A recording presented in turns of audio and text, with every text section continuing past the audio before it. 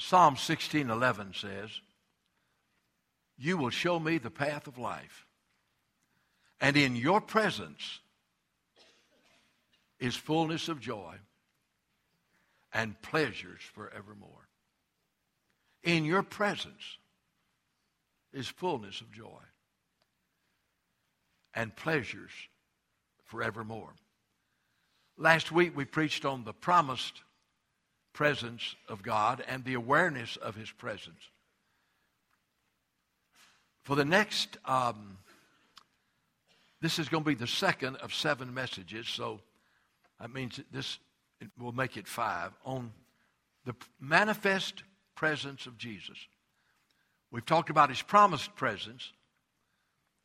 We've talked about the awareness of His presence. But we're going to spend the next 5 Sundays, including today, talking about the manifestation of the presence of Jesus. How do you know when Jesus is present? Or as some say, how do you know when Jesus shows up? Or, well, how do you know Jesus is Lord in a church? Of course, the way you know, Jesus told us what His manifest presence would look like. Oh, He didn't leave us in the dark. And it is so absolutely clear of how it is and what is happening when Jesus is present.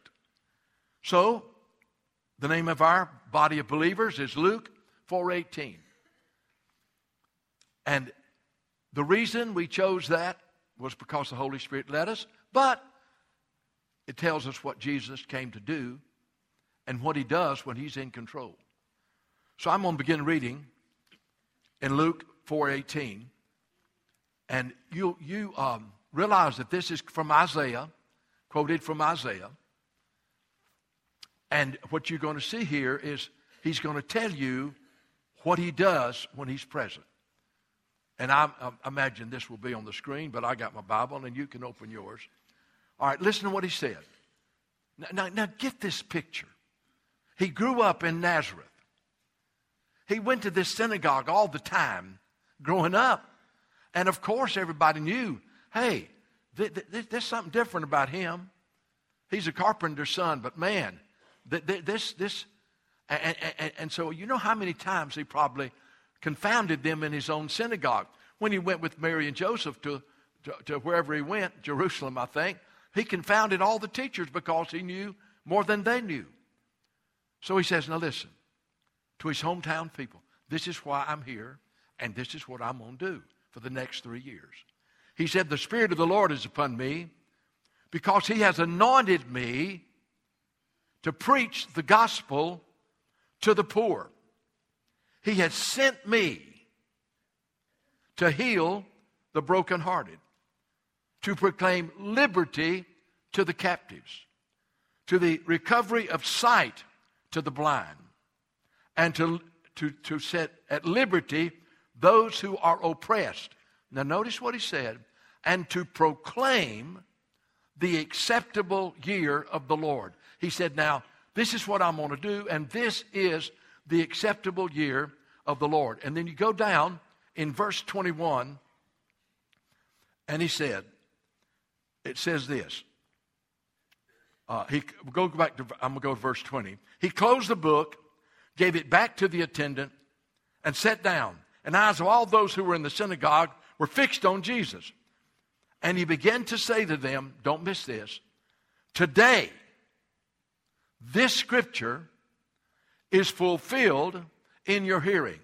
He said, today, I'm announcing to you that from now until I return from my church, I'm going to do this. I'm going to preach the gospel to the poor. I'm going to heal the brokenhearted. I'm going to deliver the captives. I'm going to give sight to the blind. I'm going to set at liberty those who are beaten down. And that's what Jesus has been doing for over 2,000 years. And wherever Jesus is present, the gospel is preached to the poor, the brokenhearted are healed, the captives are delivered, the sick are healed, and those who are beaten down are lifted up. Now, as I speak on each one of these 5 things, it's going to be a little different. I'm going to preach about what it means that he was going to preach the gospel to the poor, which is salvation. And then somebody's going to come up here and give a testimony of how the manifested presence of Jesus came into their life and saved them. Then next Sunday, I'm going to preach on how Jesus heals the brokenhearted.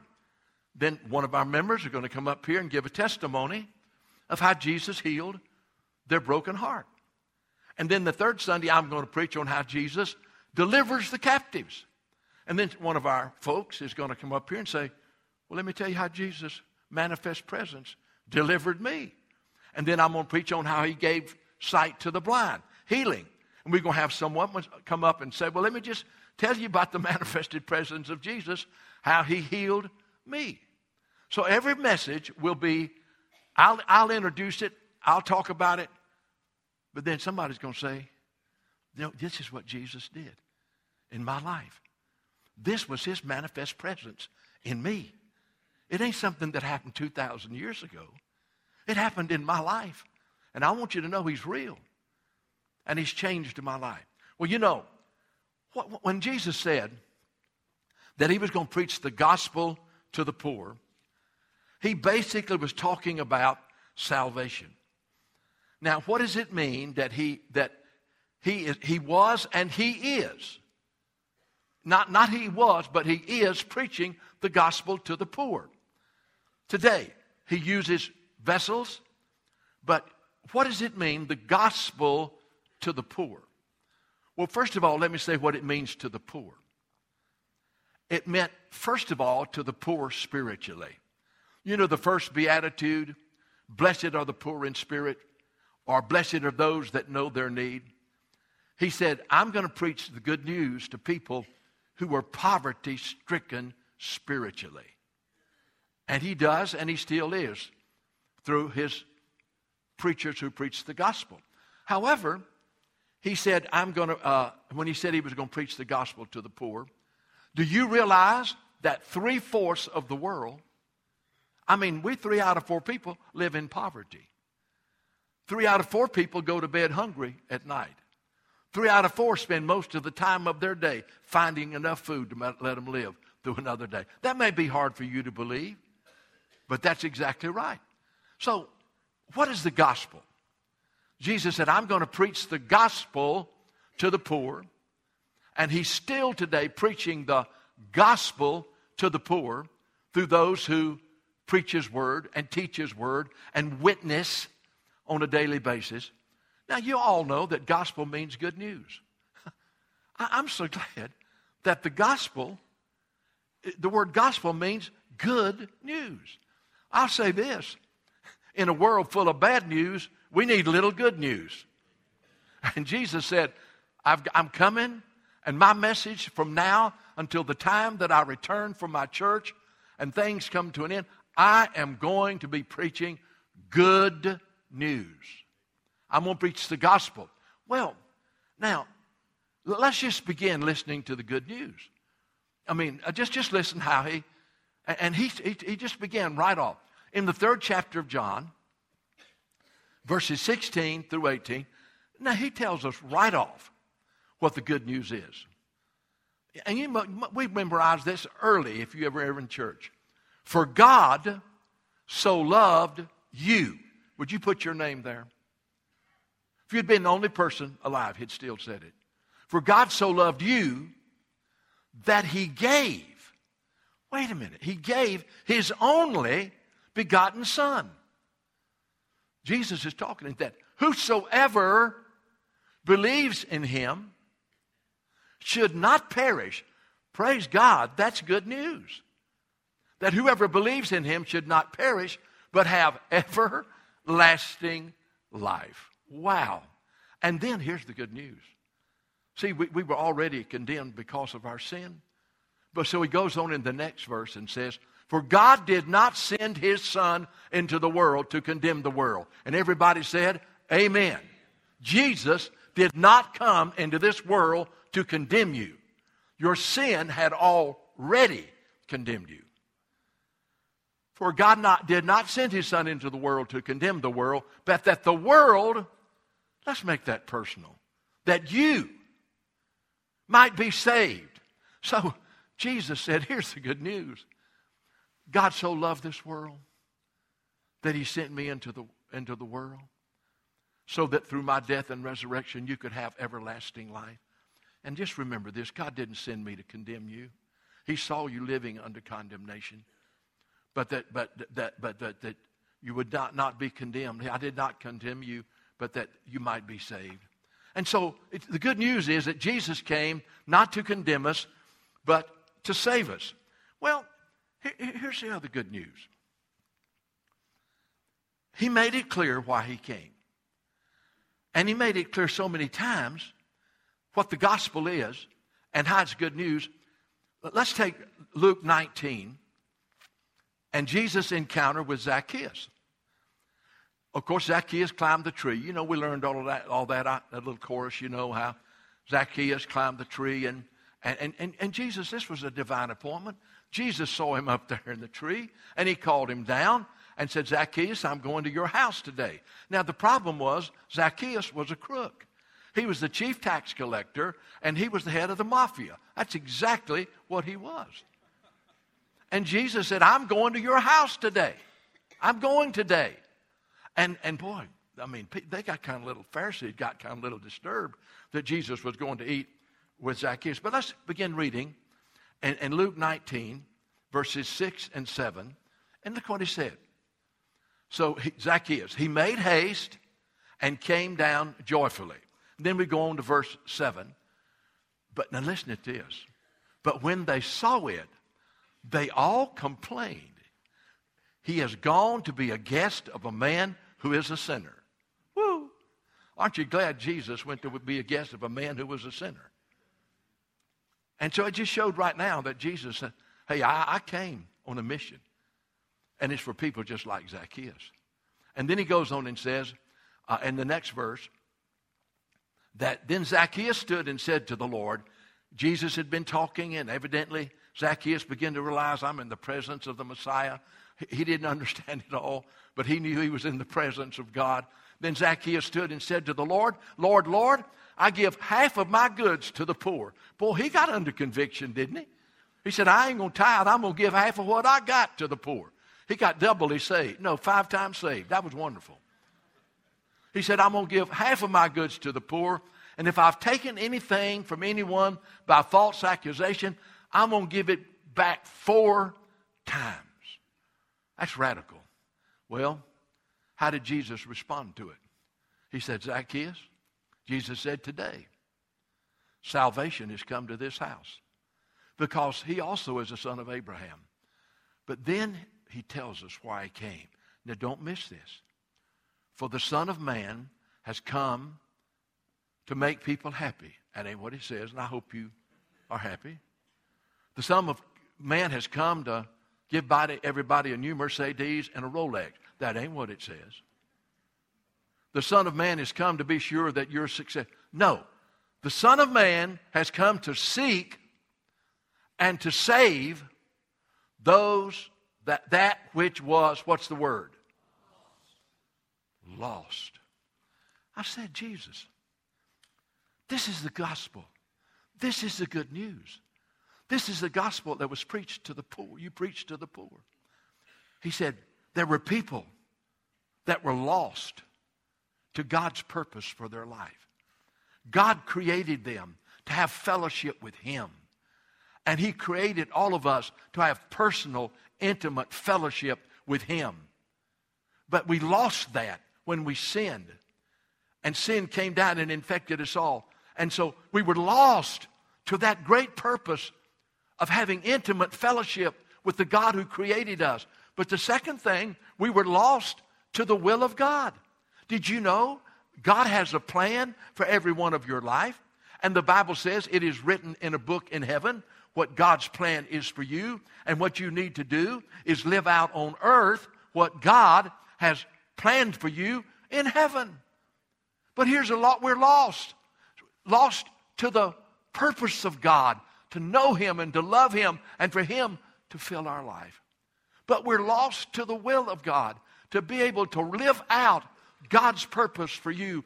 And if you say, well, He doesn't have a purpose for me, you missed it. I want to tell you something. God never created somebody just to exist. He created them with a divine purpose to be fulfilled in their life. Hey, it's good news. He came to seek and to save those who were lost. Thirdly, I don't know how many it is, but anyway, Jesus came to those who were separated from God to restore them. I love 2 Corinthians 5:18 and 19. You see, sin separates from God. Holy God, sinful man. How is sinful man going to be reconciled to holy God? You know, that word atonement, you know, it has a meaning in a sense. He atoned for our sins at one moment. So Jesus, the atonement was all about holy God being reconciled to sinful men and women. And it's not 2 Corinthians 5:17. It's 2 Corinthians 5:18 and 19. Okay? Now, all things are of God, who has reconciled. Listen to this. This is good news. This is the gospel that Jesus came to preach. All things are of God, who has reconciled us to Himself. That's what we needed to be. We were separated from God. We need to be reconciled to God. Now, all things are of God, who has reconciled us to Himself by going to a Baptist church. That is not what it says. By doing enough good works, it balances my bad works. How in the world does anybody get reconciled to God? All things are of God, who has reconciled us to Himself through Jesus Christ. What part of that don't we understand? You say, but there's so many roads to heaven, Brother Fred. That's a lie. Oh, no. Oh, no. He said, there's only one way I'm going to reconcile you, a sinner, to me, a holy God. And that's through the death of Jesus Christ. To reconcile us to Jesus Christ, to Himself. And He's given us the ministry of reconciliation. Well, it's a gift from God, by the way. This salvation, you know why it's such good news? It's not by our works. It's by His grace. Ephesians 2:8 and 9. 8 through 10. You know this, but listen to it. It says, for by grace are you saved through faith. And that not of yourselves. Well, I might have to go back to verse 8. Let me do that. God demonstrates His love. Wait a minute. Oh, let's see here. I jumped ahead. Salvation is ours. It is a gift from God. And it's Ephesians 2:8 and 10. All right, we know it. For by grace, God's undeserved favor. God doing for us what we don't deserve for ourselves. For by grace you are saved through faith. And that not of yourselves, it is a gift from God, and not of works, lest any man should boast. It says it's a gift from God through our faith in Jesus Christ, and it's not by our works, but by the grace of God. For by grace are you saved through faith, and that not of yourselves, it is a gift from God. So salvation's good news, gift of mercy and grace, okay? None of us deserve it, but that's what grace is. Now, let me tell you what salvation cost. This is where I want to go to Romans chapter 5. And I thought, I'm kind of getting to the point where I can let my brother give his testimony. But I said, now, okay, this is good news. God so loved the world, He gave His only Son. It's in Jesus. This good news, Jesus came to seek and to save us who were lost. This good news that when we were separated from God by our sin, Jesus came to reconcile us, make us one with God. He was going to bring sinful man and holy God together. And the good news is that salvation that is in Christ was purchased and paid for by Him, and it is a free gift from God, and it's not by works. You could never work your way within 4 billion miles of heaven. But remember what He paid. Remember your condition when he came to seek and to save those who were lost. Romans 5:6. For when we were without strength, Christ died for the ungodly. Here we were. We couldn't save ourselves. We were like lost sheep, you know. God saw us without any strength. He saw what sin had ravaged us.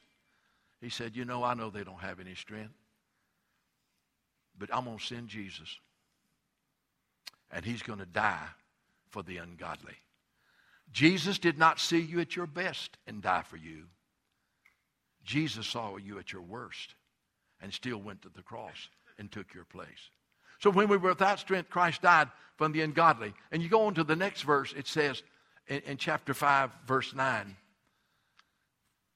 it says, verse 7, for scarcely for a righteous man will one die. Yet perhaps for a good man, someone would even dare to die. And you go on to the next verse. Now listen to this. God demonstrates his love toward us that while we were still sinners. Now that's good news. God demonstrates his love toward us that while we were still sinners, Christ died for us. And then in verse 11, it says, and not only that, but we rejoice in God through our Lord Jesus Christ, through whom we have now received reconciliation. Salvation was purchased and paid for by the sinless Savior who died on the cross and took your sins upon himself. He took your sins upon himself. He took your sins upon himself, and he bore your sins in his body on that tree. He died for your sins and was raised for your justification. Salvation is if there had been no cross, there would have been no atonement. If there had been no death for our sins, there would be no forgiveness for our sin. If the blood of Christ, the very life of God, had been shed, we could not sing, what can wash away my sin? You see, but nothing but the blood of Jesus. Now, please understand, while salvation, this good news, this gospel is free, it's a gift, it's costly. It costs the Son of God his life, and by the way, it'll cost you your life if you're going to be a follower of Jesus. So, by the way, he's the only way to be saved. If anybody tells you that all roads lead to heaven, you say, I don't agree with you. I'm sorry. If you have a right to believe that, but I don't believe that.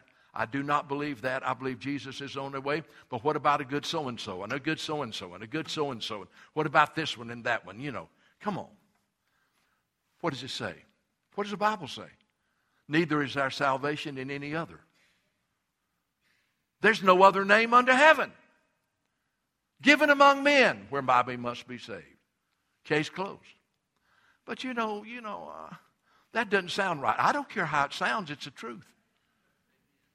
You got to understand. Don't you believe this junk that there are many ways to heaven? Absolutely not.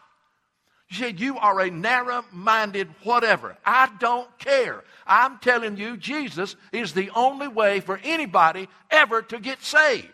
And don't you ever believe anything else. Well, I'm too intellectual to believe that. Baloney. That's not intellectually, that's stupidity.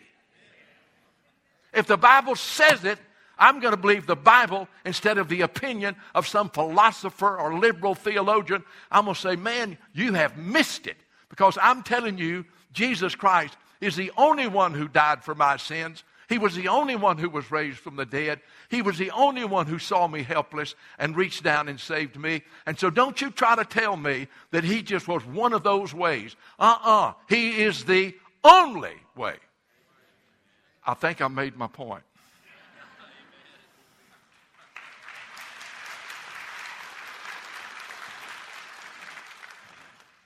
And you receive it by repentance. We don't hear much about repentance. Confession of sin is not repentance. Repentance is you confess your sin and you turn away from it. You confess your sin and you turn away from it. Yes, it's called repentance. Acts 20:21 says, I preached repentance toward God. Paul said, I preached repentance, the confession and forsaking of your sin. I preach repentance toward God and faith in Jesus Christ. Peter said, repent. But you know, you got to understand, there are two kinds of sorrow. There's a godly sorrow that leads to repentance and leads to salvation.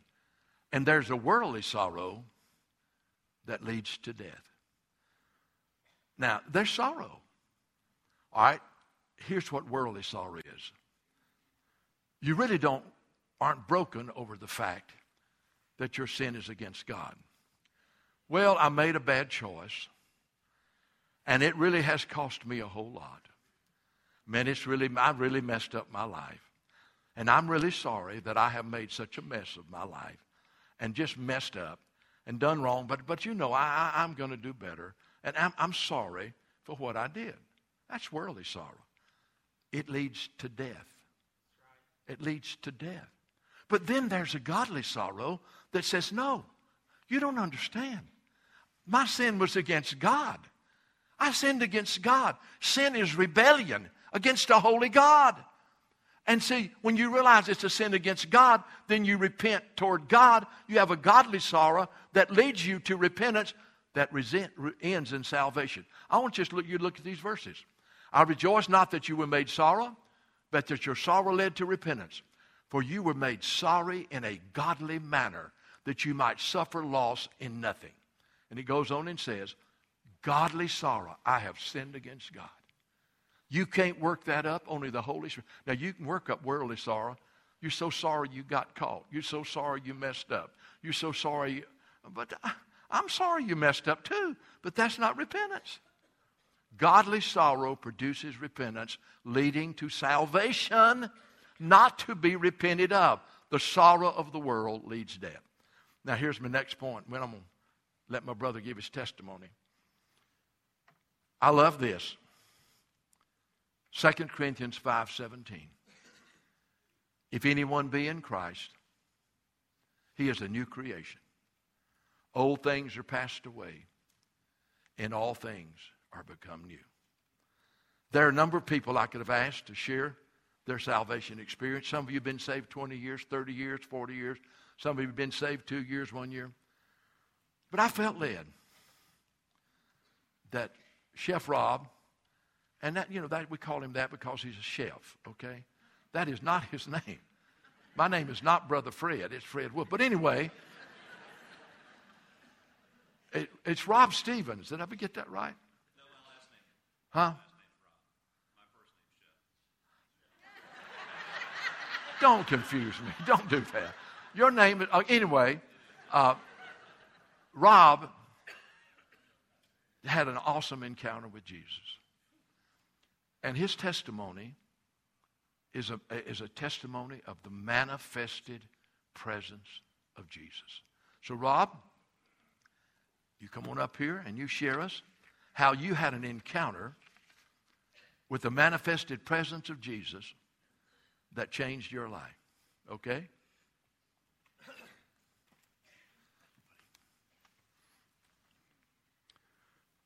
And by the way, it ain't been but 9 months, right? 9 months. That would help. All right. Thank you, brother. But you can cook good. And my last name is Stevens. It's not Rob. I got to ask you, I got to tell you, Brother Fred is a member of the Gazillion Mile Frequent Flyer Club. How'd you like to be an atheist and get stuck on a plane with this guy in the center row? Now, if he's asleep, the best thing to probably do is just let him sleep. But if you want to get into a conversation with him about the Lord, yeah, I seriously doubt you would get off that plane the same person. I pray not. Definitely. When Brother Fred asked me to get up and give my testimony and talk to you today, I was like, really? Man, wow. Yeah. I said, Brother Fred, it was probably 9 months ago. I said, I think I'm still living it out. He said, Rob, he said, you're going to be living it to the day that you go to be with Jesus. Amen. And I was like, okay, all right. So we went and met yesterday at his house, and we met for about 2 hours, and it seemed like 5 minutes. It passed by so quick. And we talked about the Lord, and we shared stories, and we laughed, and we cried, and we prayed together.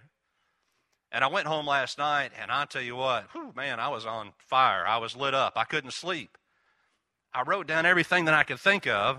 So I prepared about a 3-hour speech, and I trimmed it down to 2 because we got to get somewhere to eat. Cut it back a little bit. Yeah.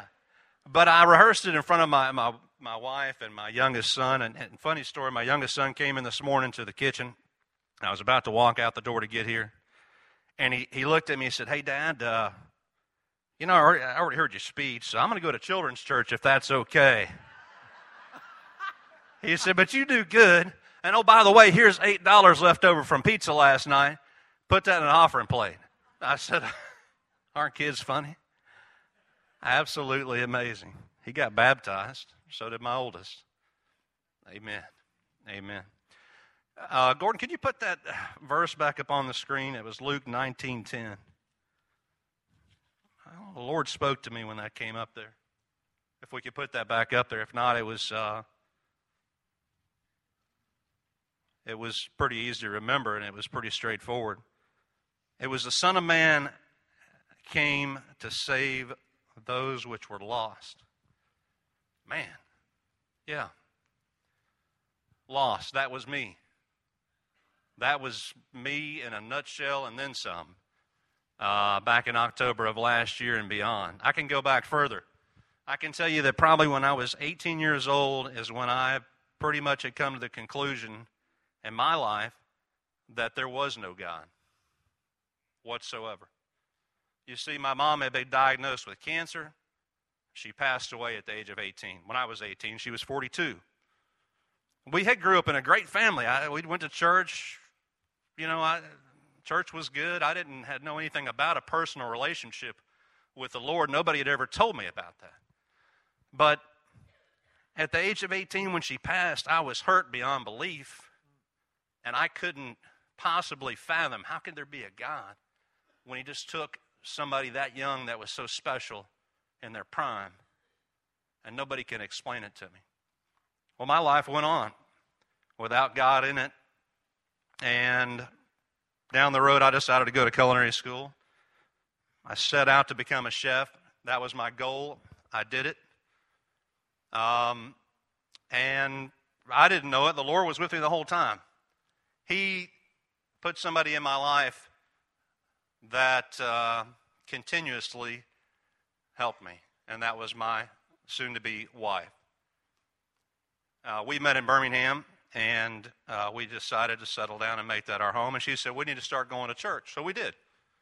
And we went to church, and it felt good. It felt good. Got me recharged for Monday. But let me back up and tell you that after my mom died, I had spiraled down somewhat of a hole that I started going deeper and deeper into. And that hole that I was going down into was one of an addiction that became greater and greater, and that was drinking alcohol. At that time, it wasn't as bad, but here was the routine. Get up on Sunday, go to church. It felt good. Come home, or go eat lunch, start drinking. That was it. It was the same thing every Sunday. It was the same thing every day. And as our marriage continued and we had children, it got more and more. Sometimes we'd go to church, sometimes we wouldn't.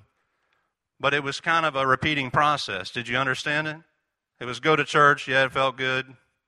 Come home, have a drink, go to bed. It's kind of like a bottle of shampoo. It's got the directions on there. Why do they put directions on a bottle of shampoo? I don't need it, right? I don't need that. And it doesn't take a rocket scientist to figure out wet your hair, wash it, rinse, repeat. That was my life. Wash, rinse, repeat. I knew nothing about the Lord, and I was falling down into a bottomless pit. and alcohol was taking me straight down. It was October of last year when I think I had probably hit rock bottom. I didn't realize it at the time, but looking back now, yeah, that was probably the darkest time in my life. My addiction had become every day without fail. It didn't matter where I was at, if I was traveling, if I was on a job, wherever. You see, I had started my own catering business. Things were going pretty good. I was catering for Luke 4:18, but I didn't go to church here. And my addiction was an everyday habit. Now, it wasn't wake up in the morning and brush my teeth with it, but every night it was there until I went to bed. My wife stayed on my case about going to church. We probably hadn't been to church in 4 years. Wives are good about that, and I love her for it.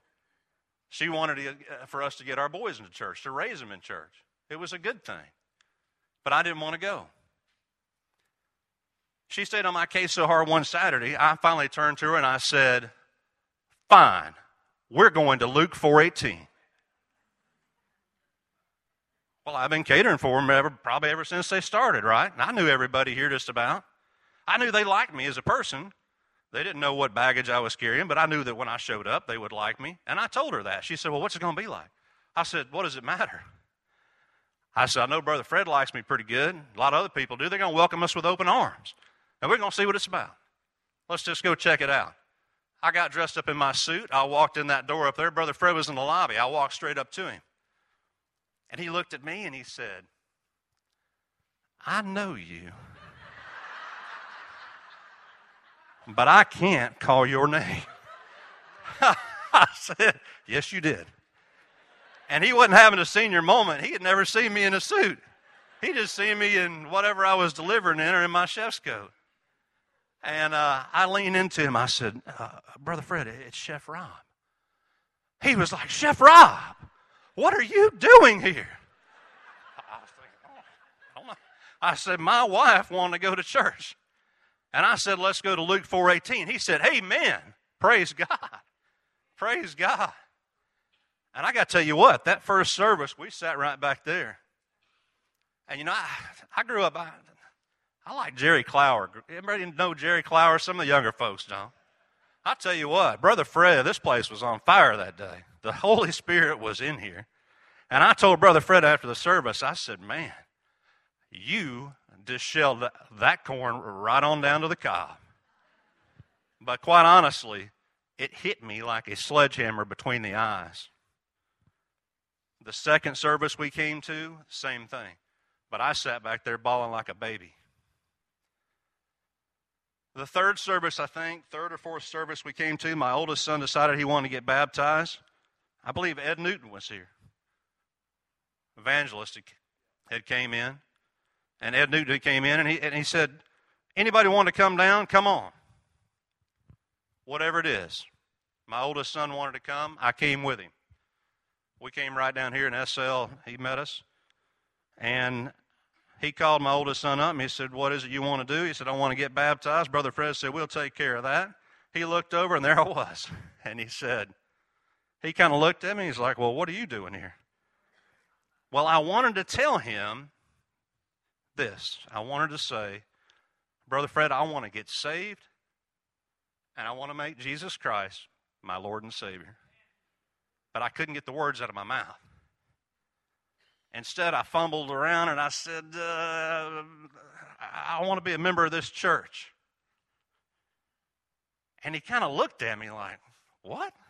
He said, he told me later, you've been catering for this church for 6 years. You kind of already part of the family, but yeah, if you want to be a member, come on. That's not what I wanted to tell him. But let me tell you this. Monday morning, I woke up and the Lord spoke to me. And, you know, you hear people say that. They say the Lord spoke to them. The Lord put something on their heart. And you think, some people might think, yeah, okay, whatever. No, I can tell you. I woke up that morning and the Lord spoke to me very clearly for 3 days. And he told me, you need to go see Brother SL. He didn't tell me why, and I didn't have a clue. I knew who Brother SL was. I knew he was a good fella, but I didn't have a clue why. I come up here on a Wednesday night, delivered supper. I found him. I said, hey, we need to talk. He said, okay. I said, in private. He said, okay. We went back here in the prayer room. And I began to pour out my heart to him and tell him my life story about how I started drinking probably when I was 14 years old. My mother died when I was 18. I had cheated death more times than I could possibly remember. Car wrecks, slung through windshields, into trees, everything else.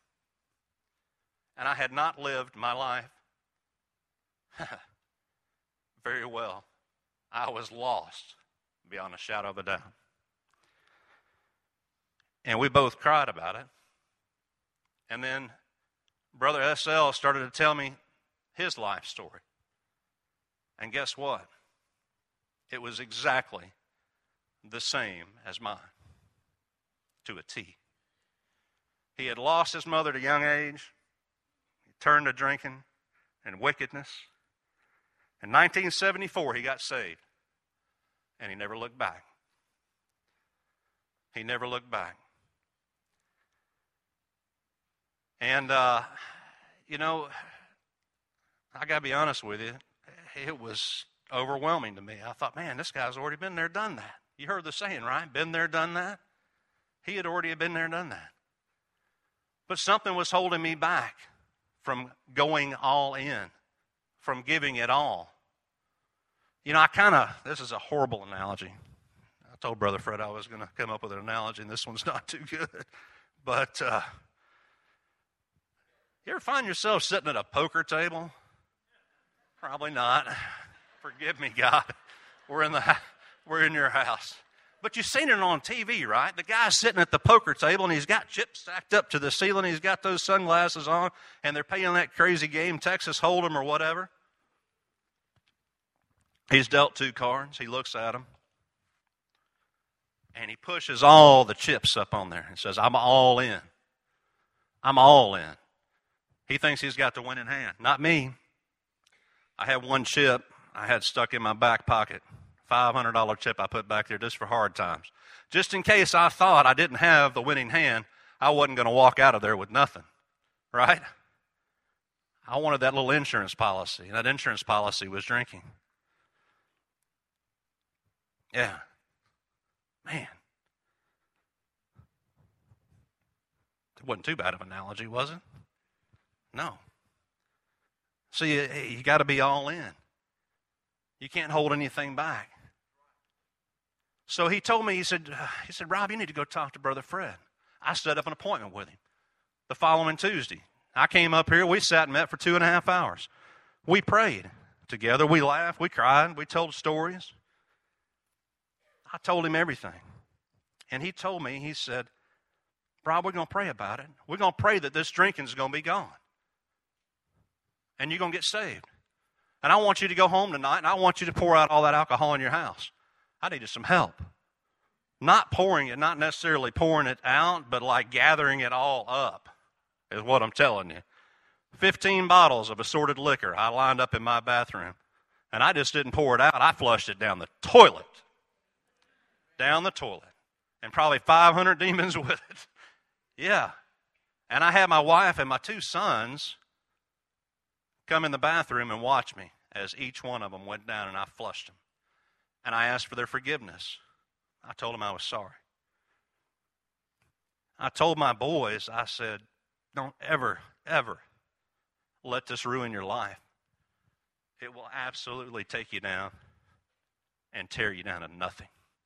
And it's a sin against God. Proverbs 20, verse 1, it's very clear. It says that wine is a mocker and strong drink is a brawler. And a lot of you know that verse. Whew, is it a brawler? And he who is intoxicated by it is not wise. Yeah, what part of that don't you understand?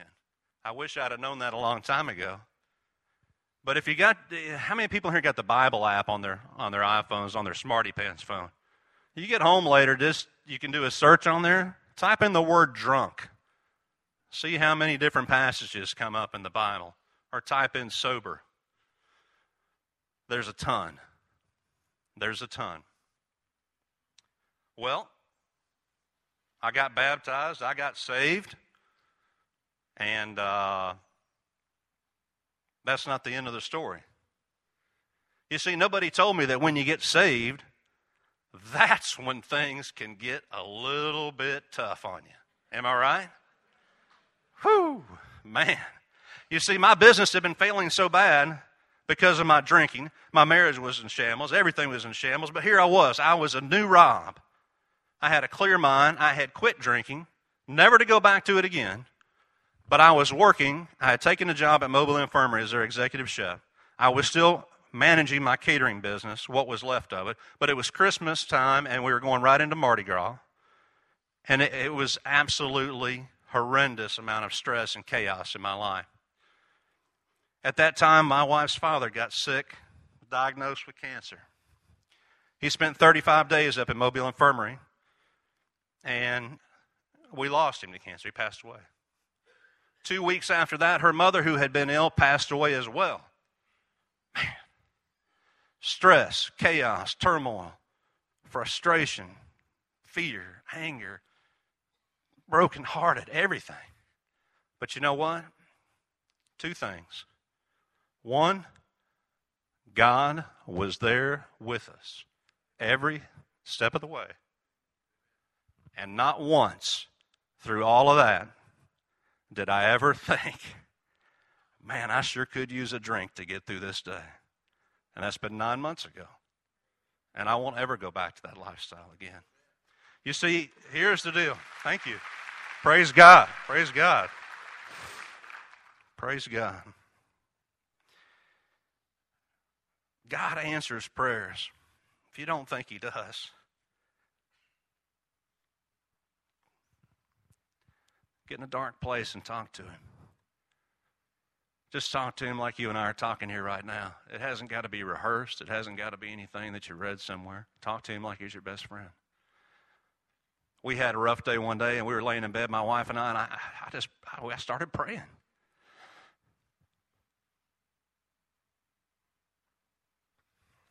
I asked God to come into that room and calm us. Just calm us. And I'm going to tell you what.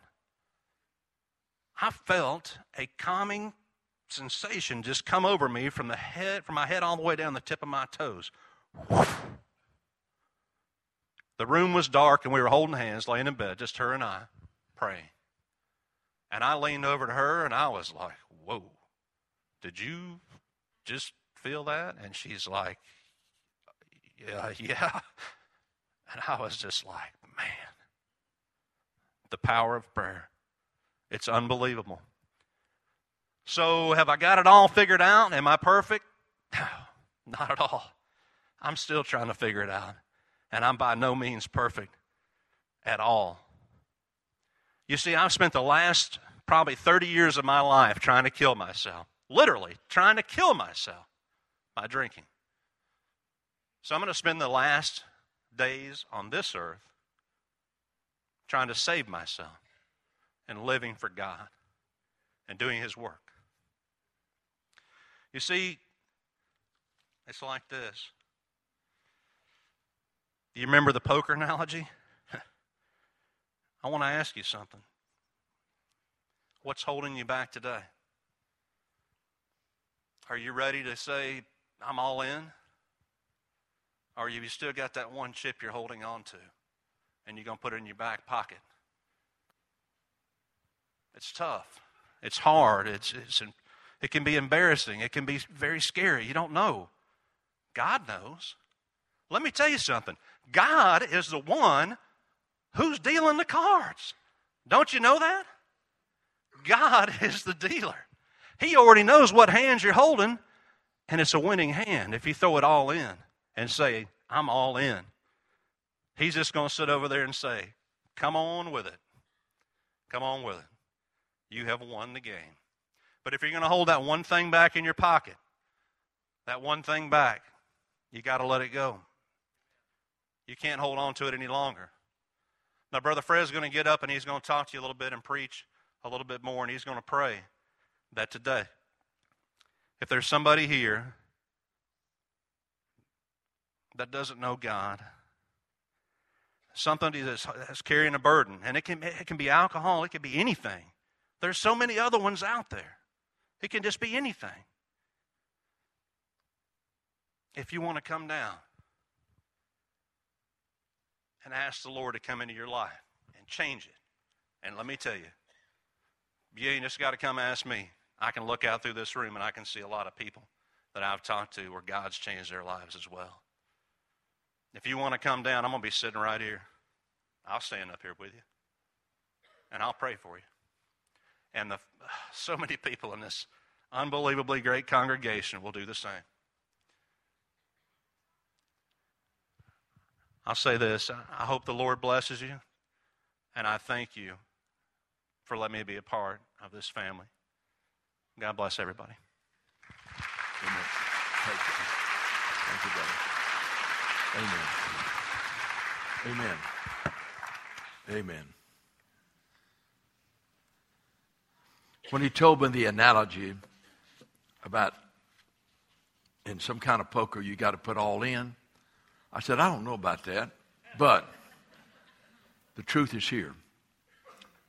What's keeping you from Jesus?